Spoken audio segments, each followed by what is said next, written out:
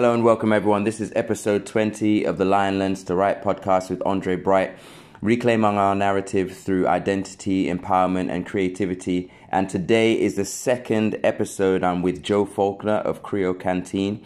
If you want to hear the first half of the interview, go to episode 19, where we talk about not just the food, but the culture, Sierra Leone's value, and basically everything in terms of identity crisis. Today we go on to things about the support from community and the power of parents, doing things for ourselves and seeking opportunities, and the effect of traditional thinking. Sit back, relax, and enjoy.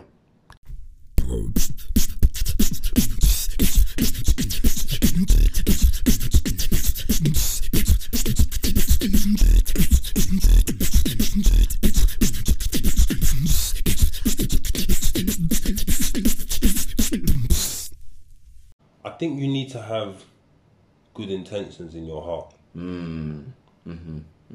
So I really think that's really important. Yeah. Because I just feel like you can, and I don't blame you, it's everyone's prerogative to do what they want to do. Yeah. But some people will just be like, I can make a lot of money there. Yeah. And Yeah. fair enough, you can make a lot of money there. But I just feel like if you're just taking, Yeah. and not really like, it doesn't have to be huge. Yeah. But like if you're not helping people as well, just even employing locals, like just something like, then I just feel like I'd prefer if you left it alone. Yeah. To be honest with you, I'm kind of the same way. I think for me, if someone was using the word help or giving back or anything like that, and the way they do it is a way that doesn't benefit people, for me, that's what gets me the most. Yeah. Like, to be honest with you, I don't mind if you go there and you just treat it like anywhere else, and you know, as long as you're experiencing it and you share that experience. But I think the problem for me personally is that there's a lot of, like, so for example, I've tried to structure the project I do in Sierra Leone in a way that it uses as little of me as possible, and just activates all of them. So we got Patriotic Advocacy Network, we got people like Yusufu Jallo leading it as well, and we're really working hard to make sure that it's, again, going back to the value, that they see that what they create is just as valuable as what they might see elsewhere, and seeing it on the same level, at least. You know what's really interesting now, and I just thought about this. I think one thing that could really change that perception is people back home seeing how the diaspora are reacting to Sierra Leone.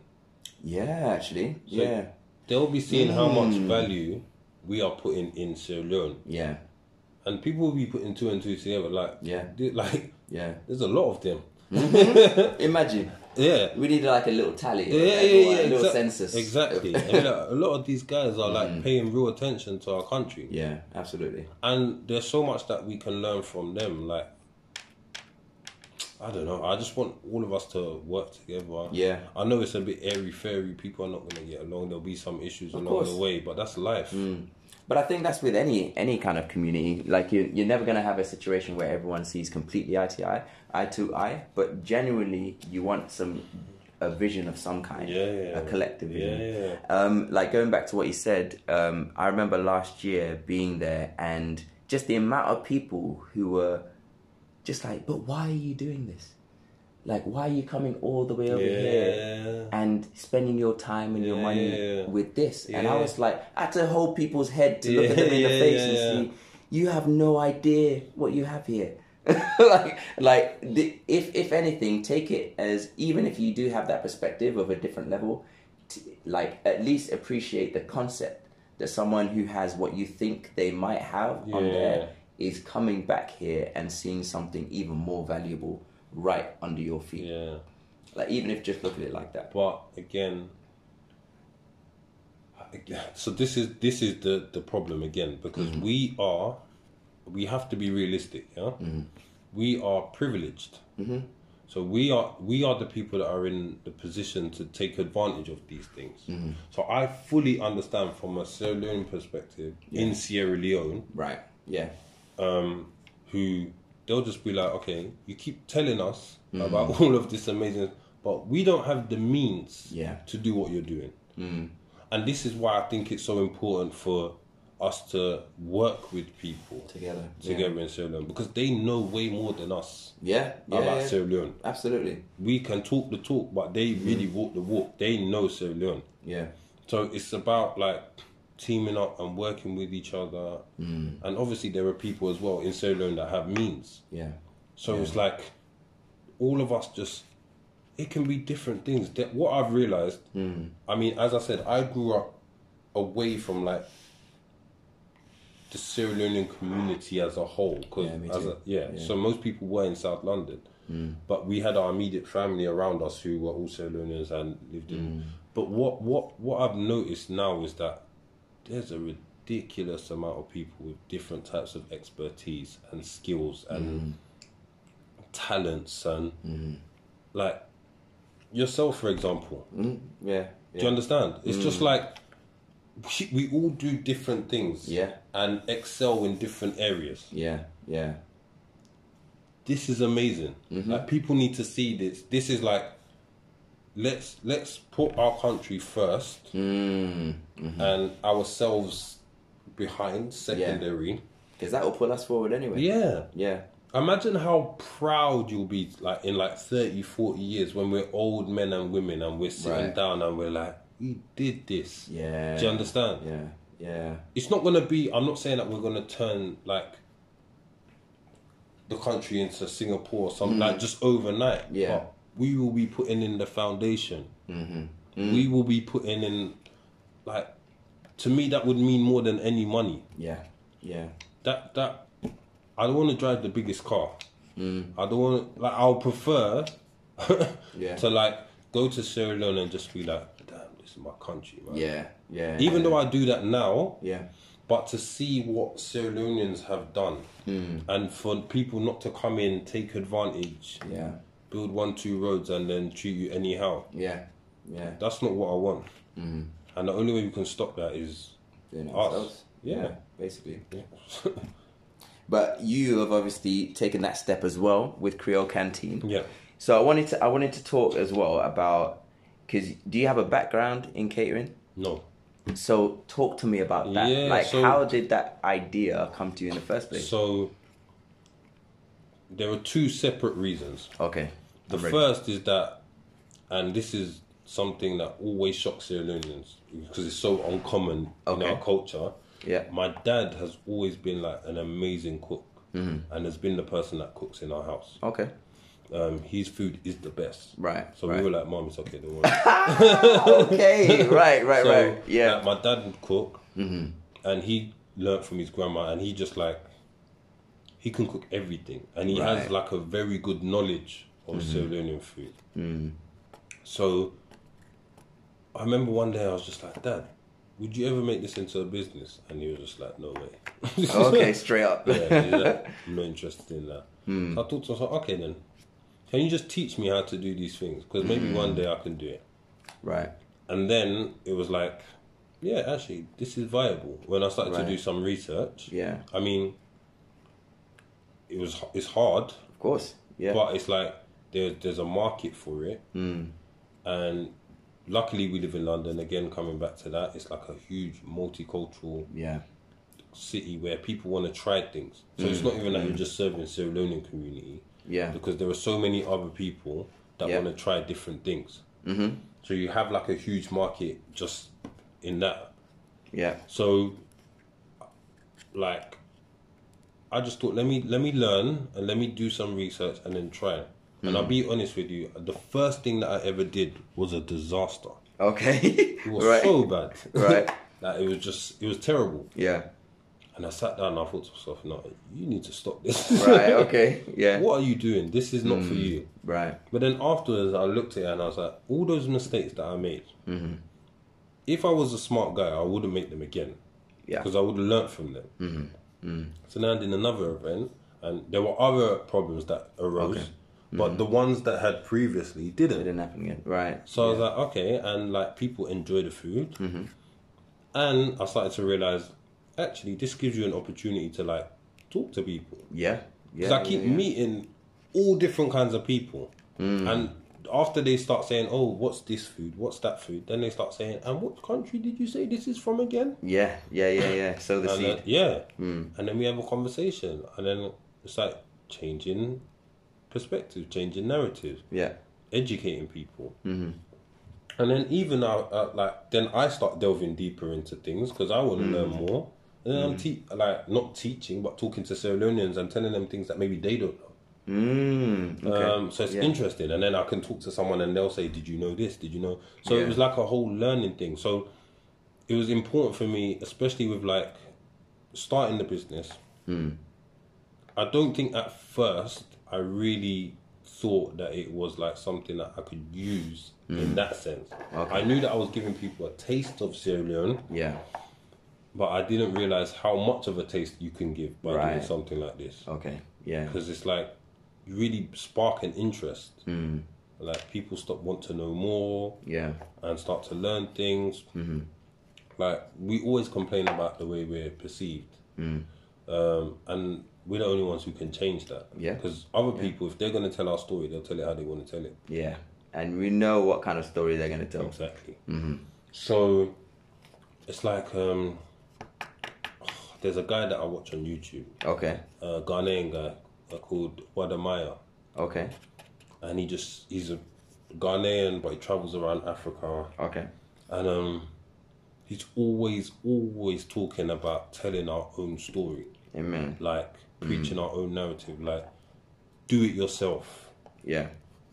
And it just always comes to my head because it's like, that is what the Creole Canteen has allowed me to do more than anything.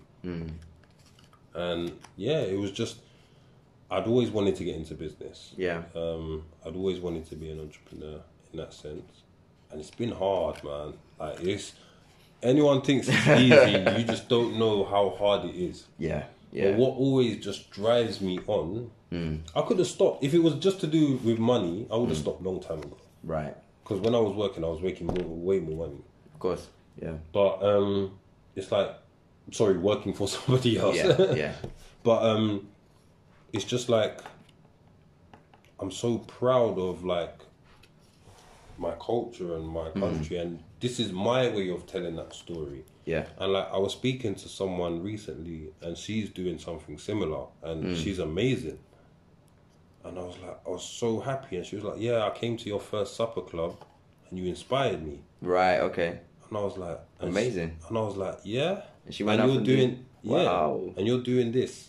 I was like, look, your stuff is like, sick. You're inspiring me. Yeah. And it's amazing to find out that you came to the first thing and this inspired you to do what you're doing. Yeah. And like, that's incredible. Exactly. That is what, like, to me, that's better than anything. Yeah. Now there's another Sierra Leonean doing amazing things. We can share knowledge, which we've already done. You know, it's like there's space for all of us, man. Absolutely. And it's weird, like this, the whole entrepreneurial world, I feel like it has a weird mindset about it, right? You get some pockets which are really together and they kind of work together, and some they just fight each other to the end.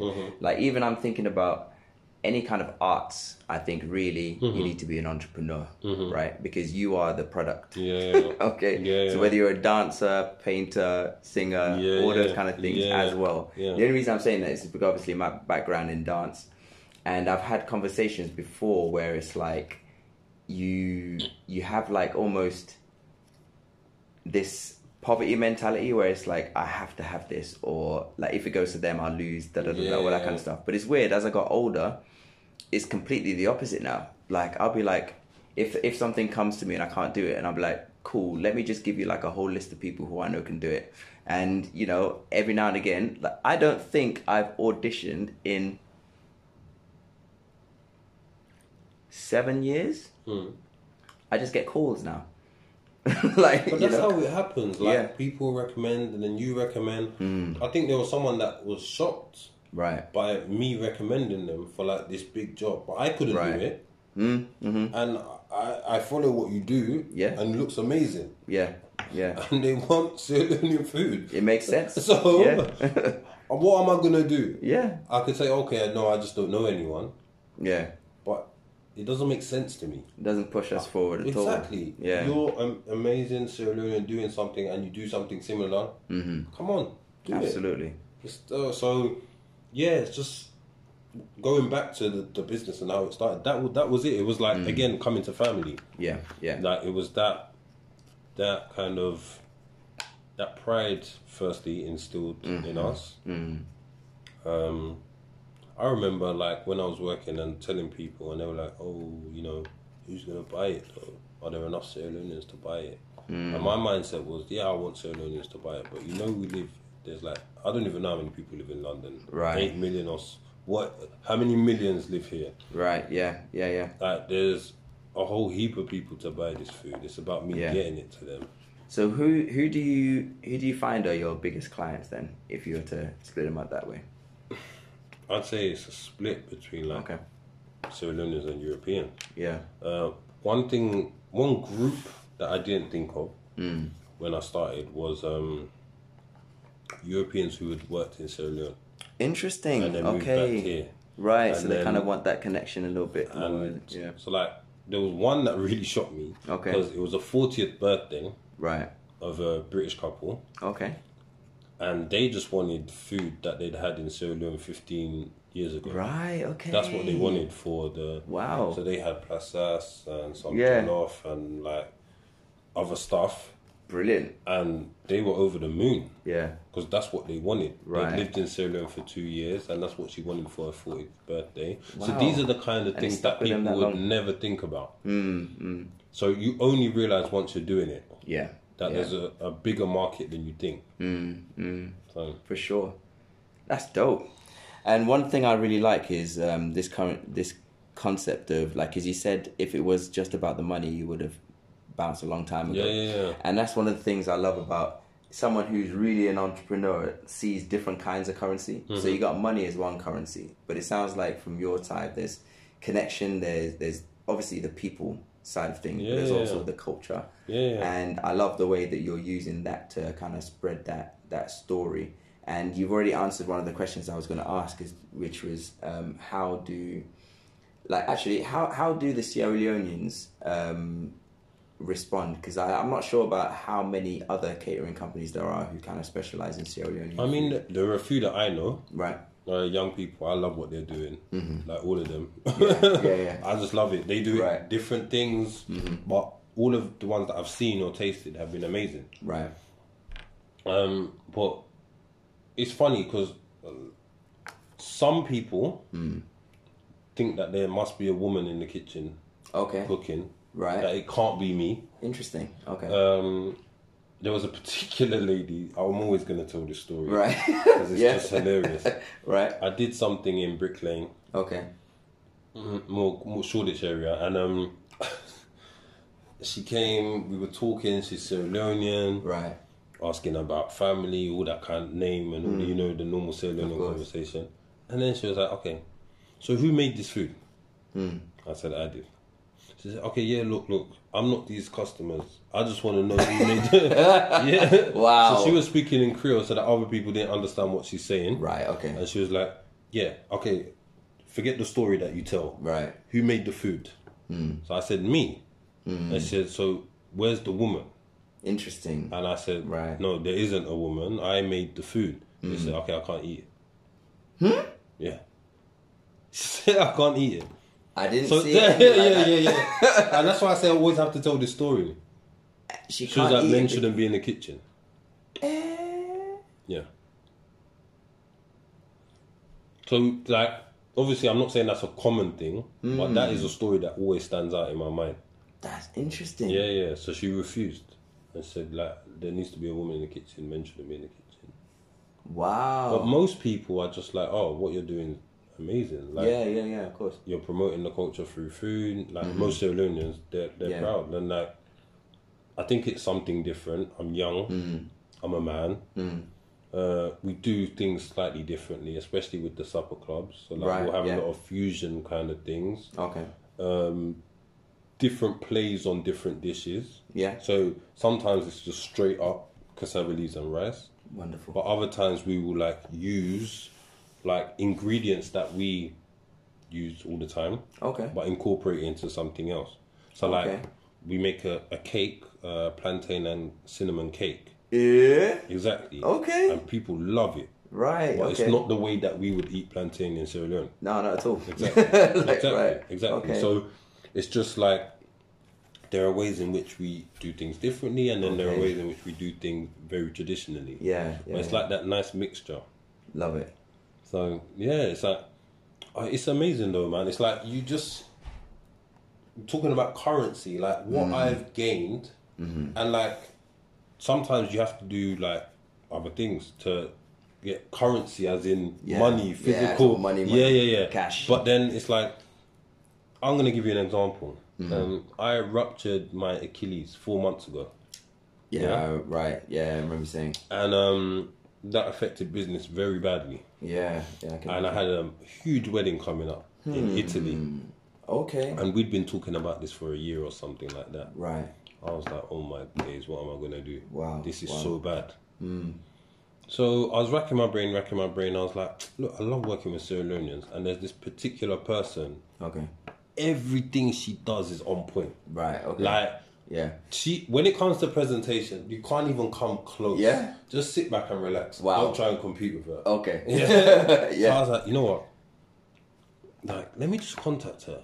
Because what I realized is that most people are just interested in working with each other. It's not like they don't have that mentality of no, your competition. Yeah. I was like, look, honestly, like I follow what you do. You can see I like everything that you do. Yeah. But like I've got this huge thing coming up. I've had a really bad injury, so I will be able to cook, but I cannot do as much as I would have been able to. Right. Like, would you be interested in coming along? Bear in mind, she lives in Belgium. She's Sierra Leonean, but she lives in Belgium. Okay. Before I carry on, big up Renata Cuisine. Let me just say, yes, yeah. Oh, was that? It is. Yeah, okay, wicked. Because they were they at Slackfest? No. So the people who were at Slackfest is Afronape. Yes. Big up them as well. Absolutely. Yeah. Like, and again, as I say, it's just these people just doing amazing things. So I was like, oh, would you like to come? Would you be interested?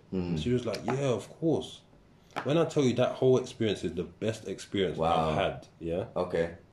in my working life. Wow, okay. Yeah. And that was just a case of reaching out to another Sierra Leonean. We went to the wedding in Italy, we smashed it, like, it was an amazing experience, like awesome. A beautiful place. Wow. Amazing couple. Yeah. And we got to show people who would never know anything about Sierra Leone something. Wow. You got old ladies standing by the granite cake, not leaving it alone. Of course not. Yeah. But it's just those little things that stick in your mind, and it's like you don't know what kind of ignorant perception they may have had beforehand. True. But they've spent a week working side by side with us. Yeah. In like a top class kitchen in Italy. Wow. And at the end of it, we all became friends. Yeah. So it's just like, that beats money hands down for me. Yeah. I know there's some people listening to this and like, this one's joking. Money's all that matters, and it's cool. We all got different things that make us happy. I'm just saying, for me, these experiences that I've had, they beat anything, any money reward that you can give to me. It can't clash. It can't compete. Yeah, it just doesn't, because these are just like that experience with Renata. I learned so much from her. Wow. And so much from the Italian chefs. And me going there, I was like, oh, they're not going to learn anything from me. Right. I look up to these people. Yeah. They are amazing. And then they turn around and tell me, the way you do this. Wow. The way you do, like, my rice bread. If they said it's the best rice bread they ever tasted in their life. And it's just like, it's that building of relationships and that exchanging of knowledge and skills and to me it was the best. that's creativity right there. Like I love that, because I find okay, we talk about entrepreneurship, but creativity in general, like creatives, I think everyone has the potential to be, and actually is, a creative in a way, like whether it's just designing what they're going to wear today or like how they're going to eat this or where they're going to go. I don't want to forget. Go on. So can I just say it? Yeah. I think traditionally, Sierra Leoneans don't put enough. I don't want to say emphasis. That's not the word that I'm looking for. We don't value certain things. They're not seen as important. Right. Do you understand? So, like, for my parents' generation, education is important. Yeah. And anything else that you do is not interesting. We don't. So, Yeah. as a youngster, I was very talented in football. I was a talented football player. Right. And my parents were like, you need to stop this nonsense. Now, I was trying to explain to them, look, I may not play in the Premiership, but I've got a good chance of becoming a professional. Yeah. Yeah. Okay? They're like, yeah, stop this. Stop it. Yeah. Yeah. So, there was a time I was playing professionally, and, like, all the other parents would be at these games. So, like, you're at a professional football club. Wow. Yeah. And, like, when you're in that environment, you really see the power of parents. Okay? Right. So, there's no one to back me up. Right. There's no one to say, you need to pick my son. Which other parents, even if their son's playing rubbish, they don't care. All they care about is the progression of their child. Yeah. He needs to be playing. Why is he not playing? Yeah. My parents, they started to understand, but it was too late when they started to understand that I actually, like, okay, you are playing for I'm not saying that I would have played in the Premiership, but at the time I was playing for a Premiership football team. Right. Okay? Yeah. So there is a direct, kind of avenue for me to take. Yeah. And people that I was playing with who were at the same level as me, some of them weren't as good as me, but had the support of their parents, were able to progress. Yeah. Yeah. And I didn't. Now, I take some of the blame. Okay. But I just feel that if my parents were more supportive in that sense, it could have been a different story. Absolutely. So it's like, because traditionally we don't, like, you dance at a party. Yeah? Yeah. That's where you dance. Yeah. Yeah. Yeah? Otherwise, what are you talking about? Yeah. Yeah? And that happens with a lot of different things. Bro, you're preaching to the choir. No, exactly. Like my experience is kind of similar. Like I've been lucky that I've had a mum who's really supportive. Like just in general. Yeah. But similar to what you said, it was kind of something where I think as well, Sierra Leone has been through a lot. Yeah. And it's almost like the survivalist mentality where you think to yourself, okay, what do we need? Like these kind of things are wants. Yeah. You know, what do we need? And we need. I suppose that's true. That's true. So I sometimes I think back and just basically through conversation, I feel that kind of energy. Whereas we're actually in a privileged position where we can actually create something out of something we love, which is a concept that I don't really think through conversations I've had is even something that they'd consider. Like, so something you just enjoy. Yeah. Someone's gonna pay you as much as they would pay someone who's an engineer. We keep coming down to it, and this is a thing that we should not take for granted. We are privileged. 100%. So 100%. I even forget money. We're privileged in terms of knowledge. Yeah. So I noticed that every time I speak to my parents, like they're like, "Oh, someone can pay you to do this. Or you can go and do that." Like, to them, when they came here, it was, let's get a job and do whatever we can to survive. Yeah. We're a different generation. We've got different experiences, and we understand, okay, fine. Like, yes, we can get a job and we can work, and, like, we can do these other things on the side if we want to. And there are loads of things that, like, this is the other thing, talking about value. There are a lot of things that we take for granted. Yeah. Can I give you an example? This might make people laugh, but it's just the most basic thing. Okay. Plantain. Okay. Yeah. Yeah? We chop that up and fry it for granted. It doesn't mean anything. Yes, we like it. Yeah. But it's just plantain. Literally grows. And anyone can make that. That doesn't take any skill. It literally doesn't.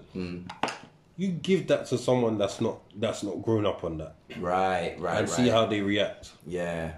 We would put no value in that. That's a good example. So when I told I remember I was speaking to my dad and I was like, "Oh, Dad, this is the plantain box." I do this for street food. I have particular things that you would do for particular things. Okay, yeah. If I was going to a Sierra Leonean event, I wouldn't sell a plantain box. Because people would tell me, and then they'll say, that's such a good point. Is that how much you're selling when I can go and buy it £3-4 and fry it at home? Yeah. But to people who don't know that, and it's not about, this is what businesses are made of, right? Literally about to say that. You pay someone to do something that you don't know how to do, or you can't be bothered to do. Yeah. And they know how to do it, and they're willing to do it for you. Yeah. People they don't even know where to buy plantain. It's not everywhere that you can buy it. Yeah. Then they don't know what to do with it. Most people think it's a big banana, yeah. which it kind of is. But yeah. But all they won't understand how sweet it is when it's black, or when it's getting to that black stage. Yeah. So this is all knowledge that we have, but I think our generation sees the value in this knowledge. Yeah. Whereas for older people, it's just, that's our everyday. Like, what's so interesting about that? And I think that's the mind of an entrepreneur, though, is being able to recognize that, because there's so many stories of, and I'm glad you actually pointed out that, you know, it's either something that you can't do or something you can't be bothered to do, because a lot of businesses don't really need to exist. It's just that people don't have time, or they've got a family now, or they're doing 101 things. Exactly. You can get people to iron your clothes. No, but it's just what it is. Because maybe the person who you're ironing for has got 100 other things that they need to do. Yeah. And the cost of you ironing their clothes doesn't mean anything to them. So it's a job that needs to be done. Yeah. So someone else can do it. Yeah. Like, I remember I was looking at TaskRabbit. And Yeah. That's a good example. Yeah. There's loads of people who do IKEA. Like, most people can put IKEA stuff together. Yeah. It's so simple. The instructions are there. But you don't have time. No. You pay someone on TaskRabbit, they're IKEA, and they'll come and do it for you. That is business. So it's like all these things that you don't put value in, that we take for granted. They're like, they mean something to other people. Like, people will pay for these things. But I think that's one of the values that we can bring, because we can see that. So, for example, I can go over there and be like,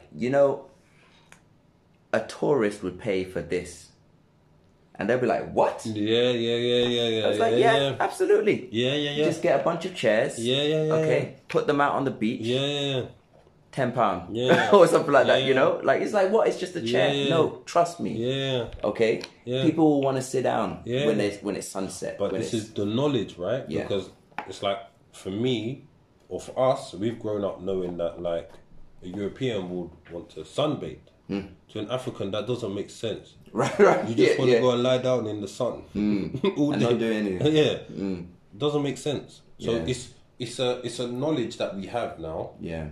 That we can share, and like, oh man, a lot of people, they're so pessimistic about. Let's just talk about Sierra Leone. I won't say Africa. Yeah. About Sierra Leone, and I understand where the pessimism comes from. Like, there are so many everyday struggles that are just so real, and like, even the corruption, like, to me, it was shocking as an outsider. Yeah. Corruption. The one thing I want to say is that corruption happens everywhere. Yeah. Like, in England, it's just a different style of corruption. It's.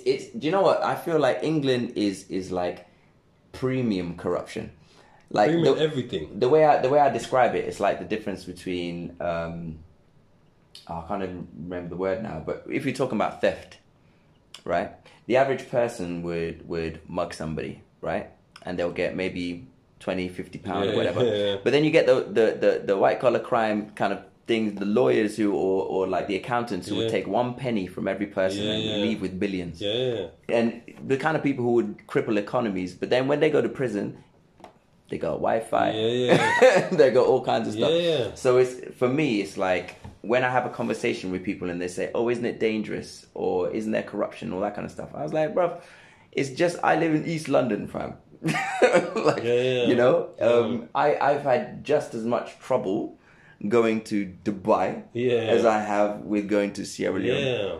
Like, same thing anyway. Yeah. You know? But as long as, I feel like when I was young, I really felt like these things, I believed them. Yeah. Do you understand? Yeah. And it's like seeing it for yourself, like, okay, it's just, you can find trouble there. Of course. It's like anywhere else. Yeah. But you telling me you live in London, you know how dangerous this place is? Like, no one's ever put a knife to my neck in Sierra Leone, but they've done it in London. Right. So, right. Yeah. It's just like, you need to understand, like, forget the perceptions, go and see it for yourself. Yeah. That's the most important thing, especially for like young Sierra Leoneans who maybe grew up here. Yeah. Forget what people are telling you. Yeah. See for yourself. One holiday that you were gonna go Spain or somewhere else, keep that money, go Sierra Leone, go see for yourself. Yeah. And surprise yourself. Because it's gonna be better than what you thought. 100%. Like, without a doubt. Yeah. It will be better than what you thought.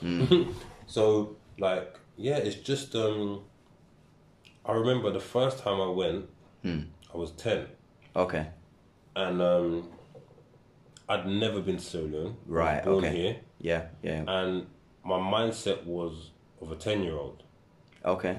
Okay? So, to me, what mattered was my home comforts. Aha. Okay. Yeah. So Sierra Leone was a terrible experience for me when I was 10. Right. And that stayed with me for a long time until I went again. Right.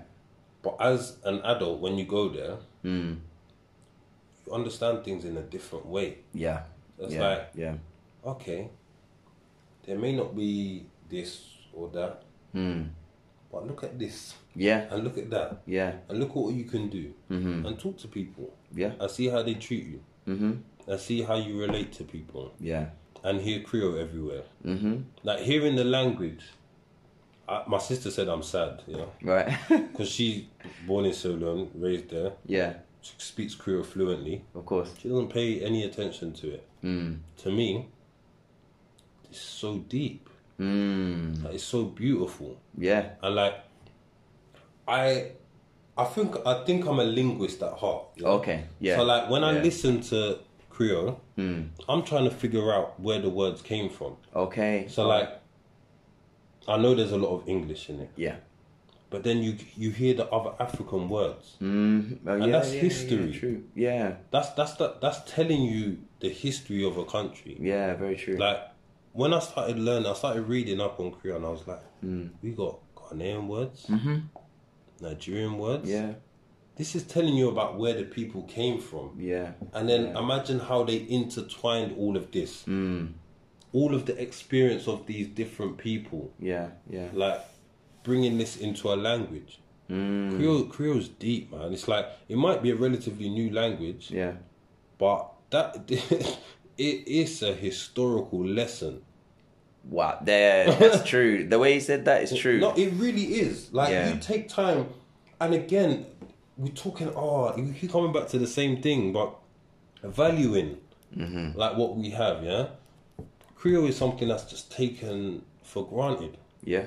So me, I don't want to, but I love my sister. Right. Yeah. This is not sounding good, but it's just interesting, like, the two perspectives. Right. There was a Creole exhibition. Okay. At the London Museum. Okay. I think it's still on, actually. So if you want to go to it. Wicked. Okay. Wicked. And I know one of the curators. Right. Okay. Wait, she was there at Slack Festival? Yamade. Yes. Yeah, okay. Yeah. She was there. So my sister was here at the time. Right. When it first opened, so I was like, okay, I'm taking you to this exhibition. Okay. She was like, boy, left me, boy. She's not interested in the slightest. Right. She was like, I know all this stuff. I'm from Sierra Leone. It's for you English people. I was like, okay, let's go then. Right. I forced her to go anyway. She came. And she was like, oh, I didn't know this. I didn't know that. I didn't know this. I didn't know that. And I was like, yeah, it doesn't mean that you're born somewhere. Yeah, that you just know everything. Yeah. Like, it's not her, it wouldn't naturally be something that she's interested in doing. But she saw the value. Yeah. When we went. Yeah. Because these things are so important to us. Yeah. I had a conversation with one of my friends who's Jamaican. Yeah. And I was getting annoyed. Okay, right. Because I've seen the similarities in Patois and Creole. Yeah. I can hear them. Like, Yeah. I don't understand Patois properly, especially when they speak it quickly. Right. I can pick out words and I'm like, Yeah. only we use that. I don't hear that in other things. I'm like, there's so many similarities. So I asked him, do they teach Patois in school in Jamaica? He was like, no. Why would they? That's that language. It's not even. It's a slang. It's for the ghetto.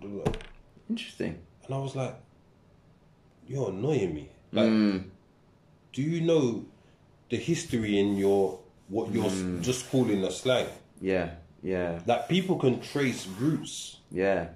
Back to particular places in Africa with words. Yeah. Yeah. Like, you don't see the value in that. But I think it depends on your perception, how you understand. Yeah. Like, some people, the value is money. Right. Yeah? And to me, like, it's just in so many different things.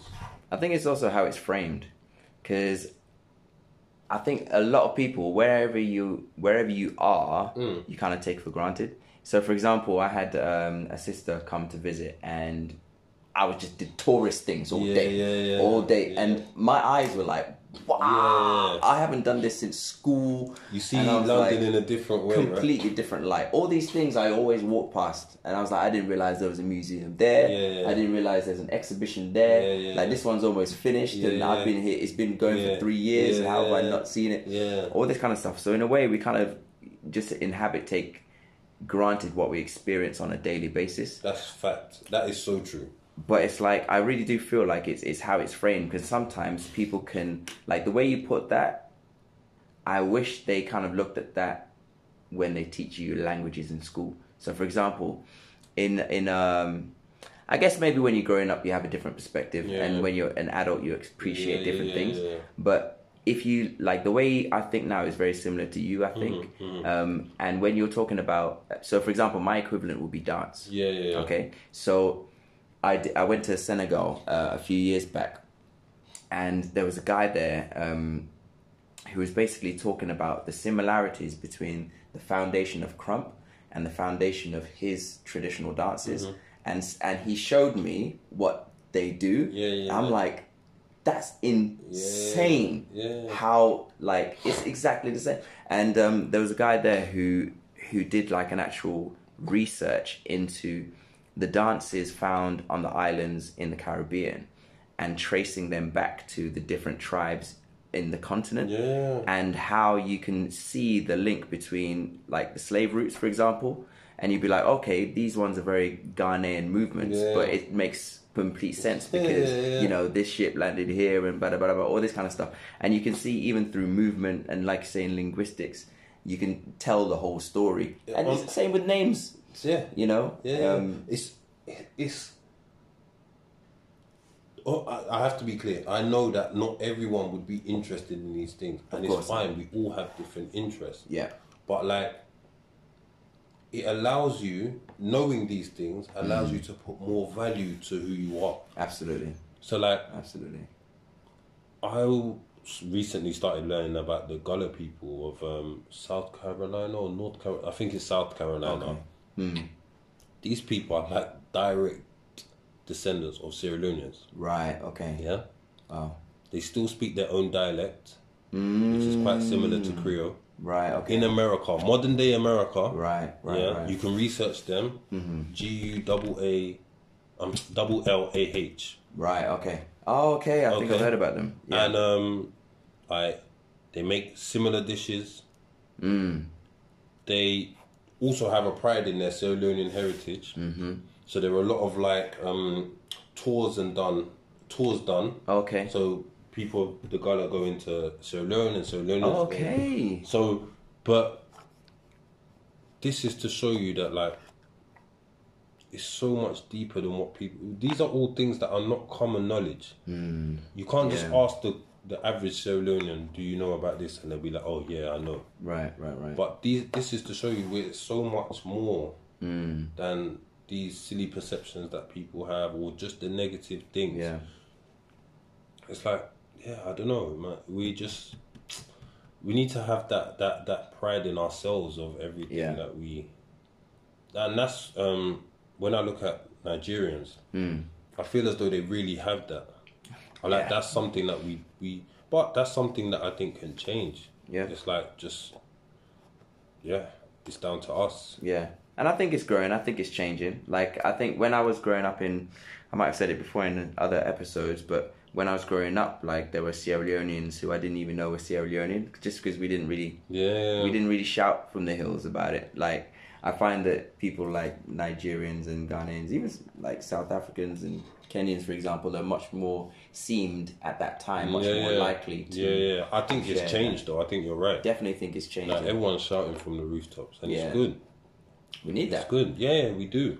And it's like representation as well. It's like, you know, like we're part of this story as well. Yeah. And a significant part of the story a lot of the time. You know, like, again, sorry, because people would think, oh, you're the food guy. Well, you're talking so much about history. But it's all part and parcel of why I do what I do. Absolutely. So, like Frobe College and all of this kind of things. Yeah, it's like, you need to, like, this will all, and if it's in disrepair, so this is the other thing. You may talk to people about these things and they'll say, but look at it now. Right. Okay. Well, it's there. Yeah. Whose job is it to go, are you waiting for somebody else? One thing that annoyed me in Sierra Leone, like to the highest degree. Right, okay. Yeah. Like, I could not understand it for the life of me. We live off Peninsula Road, yeah? Okay, yeah. So it's tar all the way. Yeah. Nice and smooth. You turn off that road to any side road. Yes, yeah. Any. Come. Yeah. You're bouncing. Yeah. If you don't have a 4x4, okay, you're liable to smash up your car. Yeah, pretty much. Yeah? Yeah. And some people have bought built these masterpiece houses, and to get to their house, you have to go on these, I don't know what to call them, a mountain excursion. yeah. And I'm like, why? So I was like, my dad's like, the government, it's their job. I'm like, okay, cool. Right, okay. But the government are not going to do this. Yeah, they're not. So couldn't there be a cooperative, of all of these people with masterpiece houses to say, all right, to get to my masterpiece, normally I have to break my car. Right. Let's all put money together and build a road. And maybe have a smaller masterpiece. Because we don't need all of this masterpiece. Half of them are abandoned areas. Build a road and put some money towards maintaining. There are loads of people in Sierra Leone, they would love that job. Well. Yeah. And you can pay towards it. Like, I'm not saying it's as simple as that, but I'm sure with a little bit of effort and work, it could be possible. Yeah.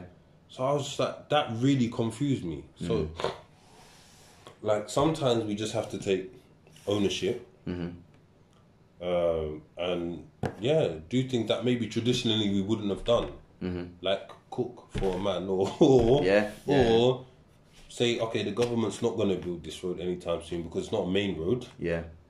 But we live here. Let's try and do something. Yeah. My dad was, but when rainy season comes, if they flatten it, it will go messy. But at least during dry season, you had a flat road. And then maybe one day you might be able to come together and tar the road. Yeah. But isn't it better than just like bouncing every day? Like, I couldn't believe the journey from you come off the main road, it's all fine. Yeah.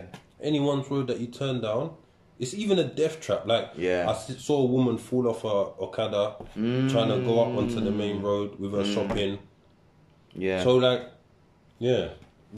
all of this anyway, what we're talking about, what we're doing, all comes down to us taking ownership. Absolutely. 100%. Taking responsibility, having value, because we keep coming back to the same things in this conversation, and I'm happy that all these things are changing. Yeah. So hopefully in the long term, like, we may not even be able to see it, but I'd love for my daughter to be able to, like, when she's 33, and I'm old. Right. And she says, "Oh, Dad, you know, like the thing that you and people were doing. Yeah, they're doing this now. Now they're doing this. Yeah. Now they're doing that. Because it doesn't change overnight. But No. you have to start somewhere. Yeah, definitely agree. And more hands on deck, the better it is. For real. Like, it's not, oh, it's mine. No, this is mine. I don't want anyone else. No, let's work together. That's it. Have a disagreement, it's cool. Talk and let's carry on. That's true. It's actually okay to disagree on things. Yeah, we're not all okay. going to see... And you might think, oh, actually, that person's got a point. Because you always learn. Yeah. It's only like ignorant people that don't want to learn. For sure. So, But definitely that's like a message we can end on. Like just working together and using that collective vision to just, I think, bridge the continent and the diaspora's energies and efforts together. I think that's and I think that's what's happening. I Yeah. think like there's just been, I don't know what it is. I think, and this may sound random, Right. but we're having a frank conversation where we're saying, well, Of course. So Yeah. I feel like something that's actually played a big role in this is music. Yeah. No, I'd agree. So like Afrobeat music or whatever you want to call it has given like a pride and identity to people away from the continent. Yeah. And then they're seeing like Africa in a different light. So even people who have never been or never experienced, apart from, you know, away in their homes here, have a kind of different perception. Absolutely.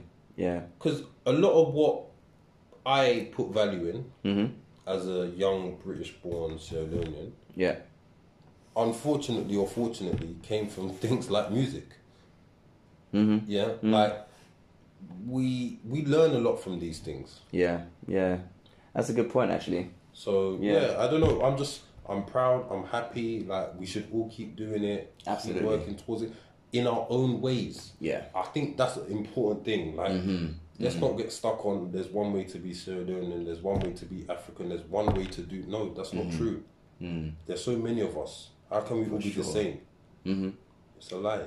It's not true. Now lie. Yeah. Now lie, little also. Exactly.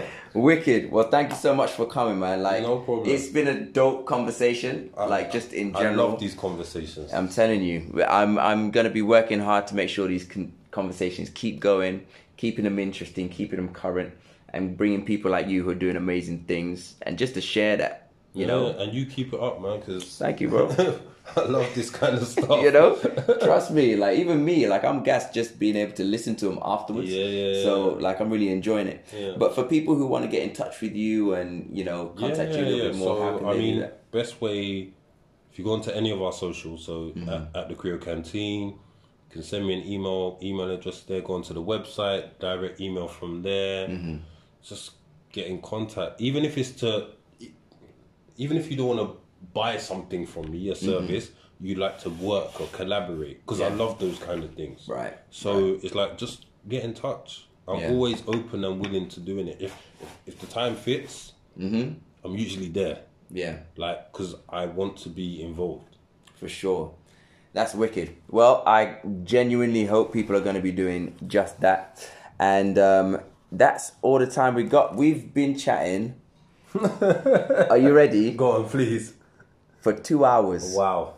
Bruv, that's going to be 2 episodes. Wow. That's mad. No, it's been It's been just dope. flown, though. When you talk Absolutely. about things that you're interested in and care about, don't really watch the time too much. At all.